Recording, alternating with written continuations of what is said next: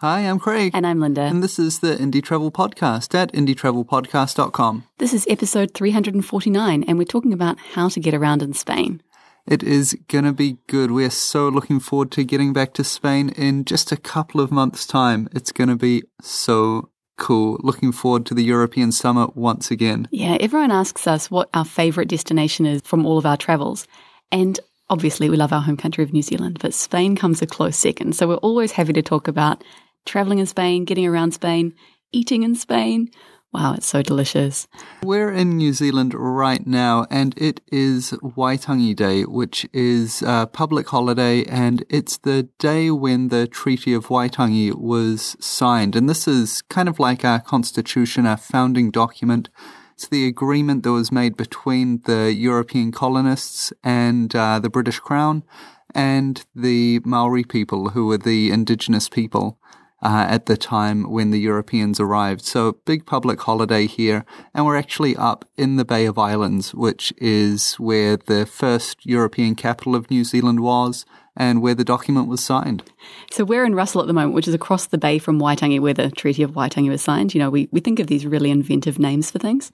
But yeah, so our Prime Minister is currently there. There's celebrations going on. So yeah, it's quite a big day here. Yeah, and we are in a holiday home here with Airbnb and hiding under a blanket recording for you. So great.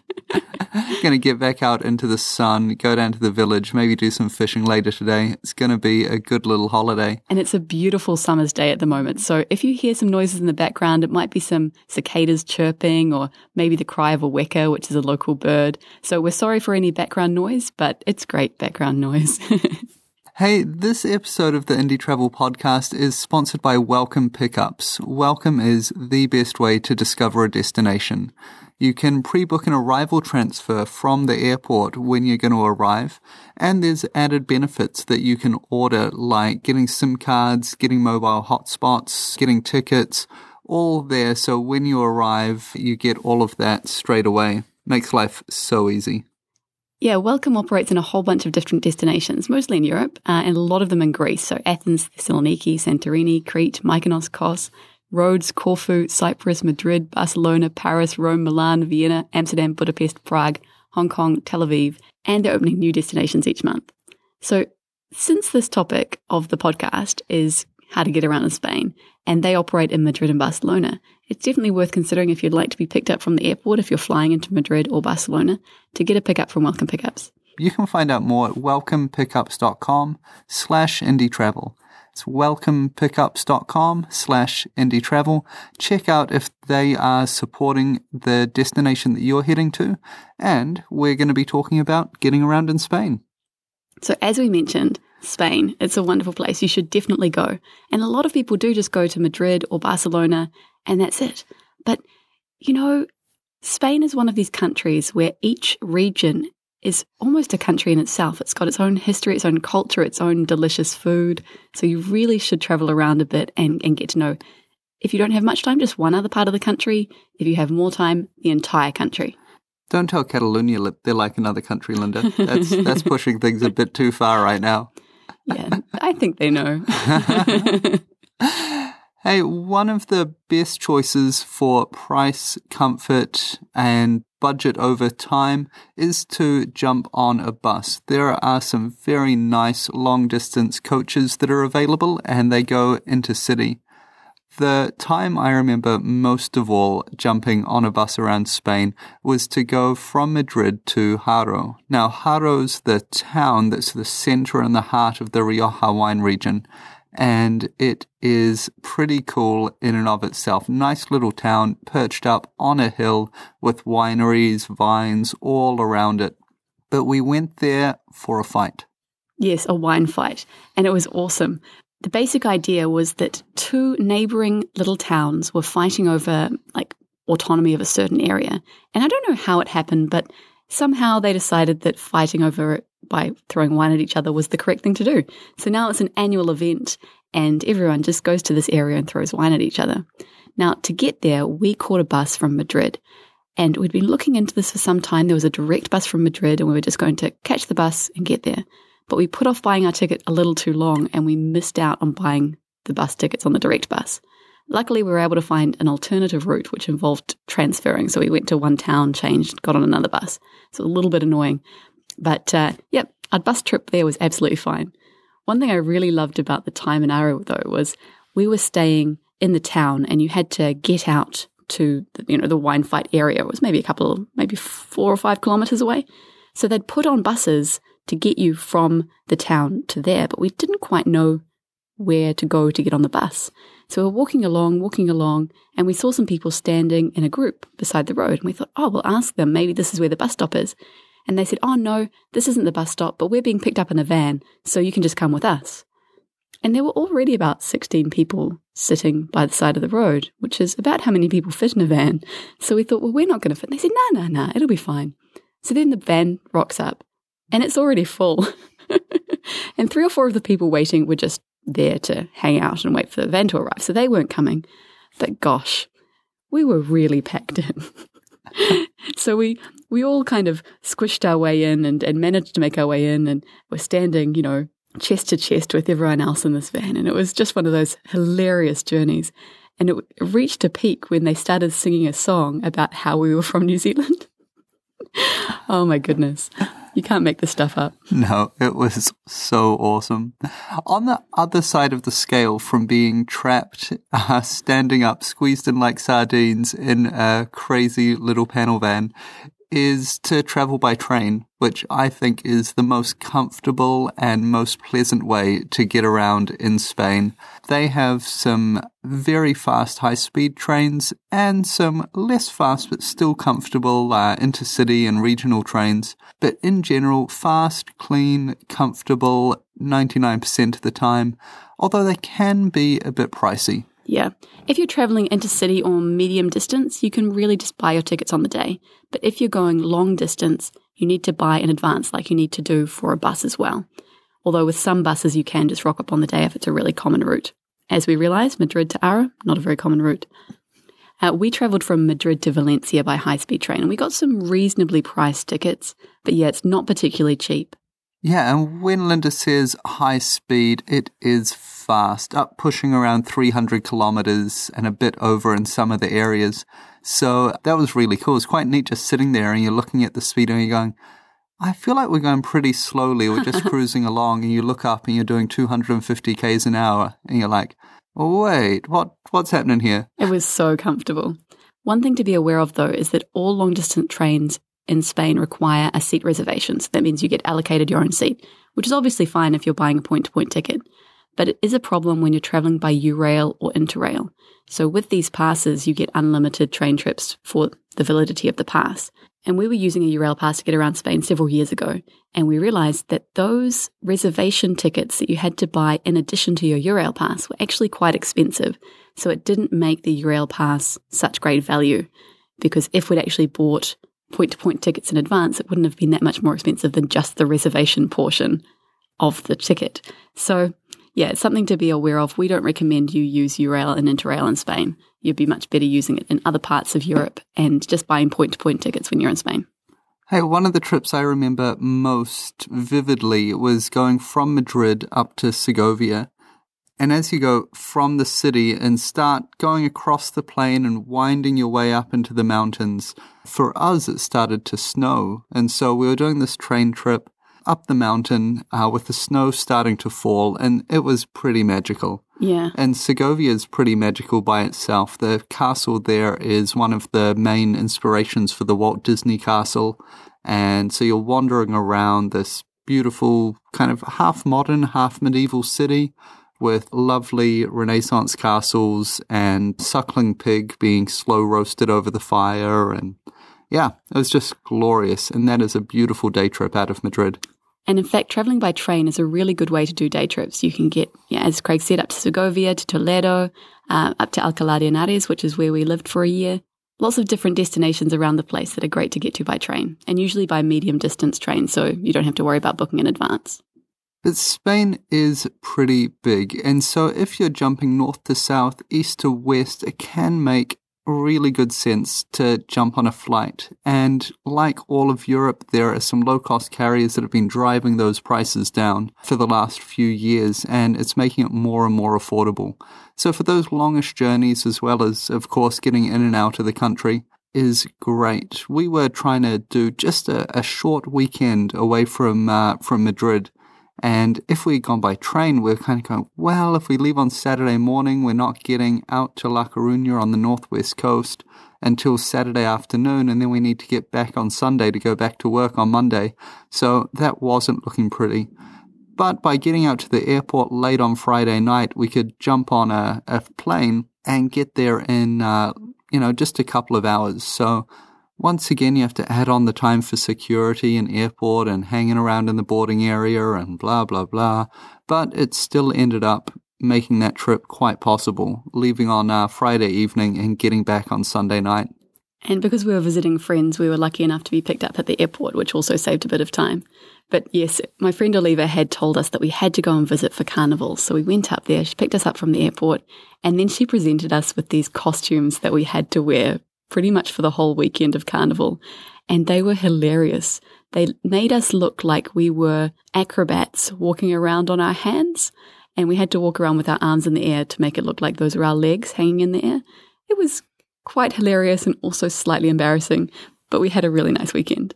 Hey, Coruña's a great place for little festivals and concerts and all sorts of events. Like Carnival's obviously a big one. There's big parades and so many people get dressed up in costumes. It is something completely different. Like over here, the people in the parade get dressed up. Over there, it felt like about, a third to half of the people in the crowd were dressed up too. It was awesome. So that was really cool. And then there's, nights like San Juan, which is huge kind of 2-day festival that goes all overnight one night. And absolutely cool. Nice place to be. Yeah, and it's pretty well represented by flights as well, because you can fly into Coruña or into Santiago de Compostela, which is only a little, maybe 70 kilometers away, and you can reach that by train. One thing you might want to consider when thinking about flights, when you're coming into or out of Spain, you might want to think about flying into Portugal, which is just next door, and then you can add another country onto your journey. We really like Portugal too. Yeah, in fact, moving on to the next way to get around, which is to hire a car or hire a camper, it's great for combining both Portugal and Spain. Mm-hmm. Yeah, my sister came to visit when we were living in Alcalá, and she hired a car, and we did a trip, just a 4 or 5 day trip across the border into Portugal. And it worked really well because there were 5 of us, so it meant we didn't have to think about buying tickets from point to point. And we also wanted to do some exploring. We wanted to go to the wine region and do some wine tasting. So it made it really convenient. Like most places in Europe, you can easily hire a car at most airports. It's pretty straightforward. Make sure to get good insurance. But yeah, it's just the ordinary way of doing things.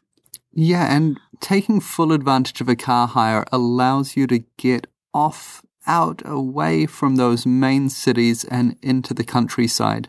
And I remember traveling through the wine region where Albarino comes from up in the northwest of Spain on our way out to Portugal actually that time, and cruising along, going to all of these small little towns. And we stayed at one with an Airbnb, and it was a farm village, right? There were maybe 30 to 50 houses in the whole village. And we just stayed in this place, had great food down at the local bar, great wine from the region, great cheese from the region. And then, woke up the next morning and continued into Portugal, into the Douro Valley, which is the port producing area. So, absolutely cool. And it's not really something you'd say, hey, go to this little village. Yeah. Can't even remember the name of it, but it's such a strong memory. Yeah, it's one of those things when you're looking at a map and you're traveling by car, you can go, oh, we can stay there because you know you can get to it. But if you're trying to get there by bus or train, it would never have been an option. So I thought that was really cool. One of my big memories was just driving along somewhere or another and we saw a cherry stand. We could just pull over and buy some cherries. And because we're traveling by car, we could just leave the cherries in the car if we didn't finish them. And it was just really nice. They were delicious, by the way, too.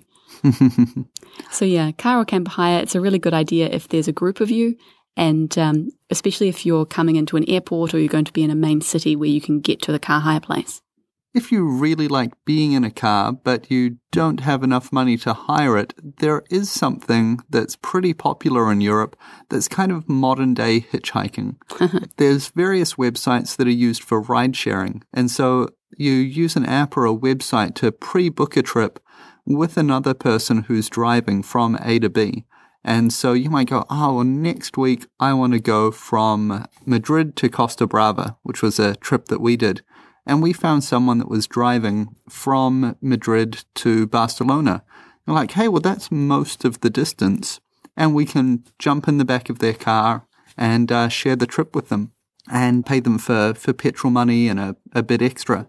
It's a little bit like hitchhiking. You have some of those same risks of jumping in a car with a stranger, but you also have the kind of the structure and the bookability of going, oh, yeah, well, this person's planning to do that trip next week. And you can jump on with it.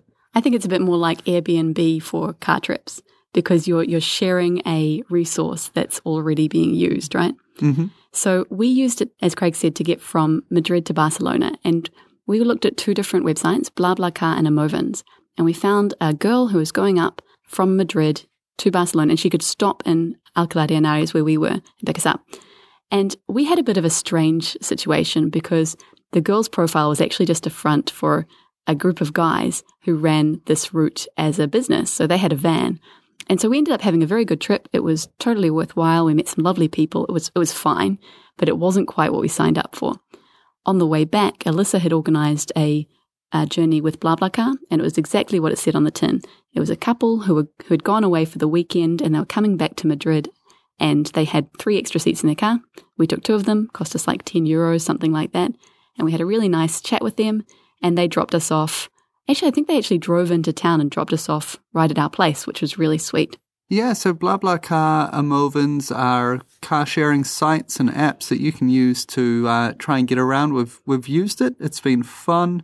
But yeah, it also has its strangenesses where there are things that aren't quite as described as we found. Well, just make sure you look at people's profiles. You know, if someone doesn't have any ratings or reviews, then take it with a grain of salt. And if they do have ratings and reviews, then they're likely to be pretty okay. Hey, and if you're crazy like us, you can walk or cycle around the country with great ease. There is an amazing network of footpaths and walking trails that are all connected up that are part of the Camino de Santiago, which is a pilgrimage trail where people walk from all over Europe and even the Middle East and all the way out to Turkey. People have been walking a pilgrimage to the town of Santiago de Compostela on the northwest coast of Spain.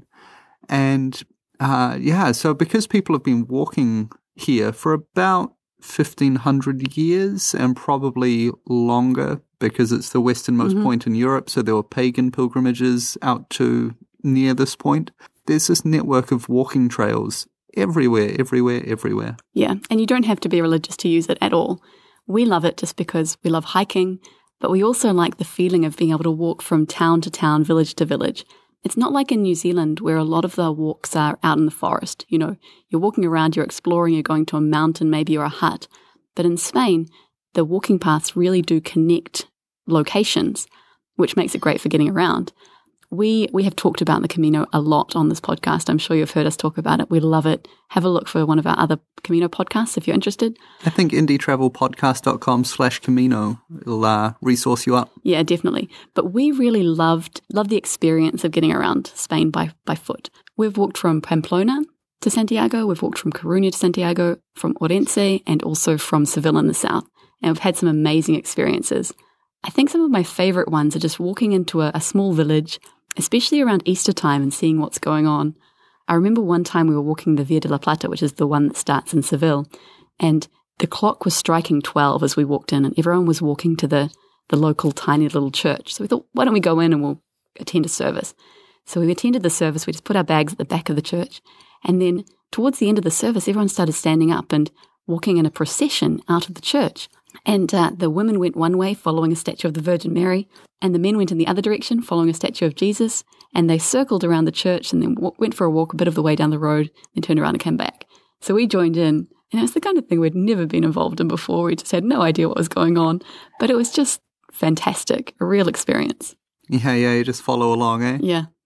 Cool. Hey, of course, Spain is a massive peninsula and there are amazing islands off the coast. And getting around by boat should also be a consideration for you.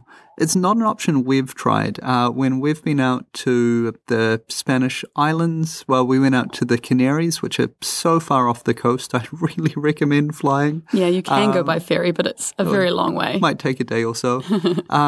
But yeah, so we've flown out there. But some of the closer islands, like the Balearics and that, so good to be out by boat. I've been out fishing and like pleasure cruising around and doing tours, but not to go from point to point. So much wonderful coastline. We did go by ferry between 2 Canary Islands from Lanzarote to Fuerteventura, and that was really good.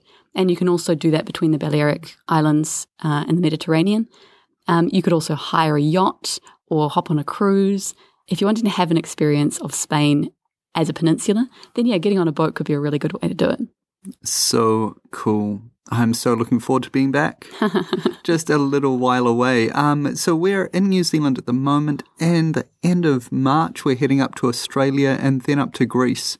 And hopefully we're going to spend a month or so in Greece, then pop up to Spain, have a couple of months there, and then up to the UK for a couple of months before turning around, maybe coming back to Asia for a bit, and then back down to the Pacific.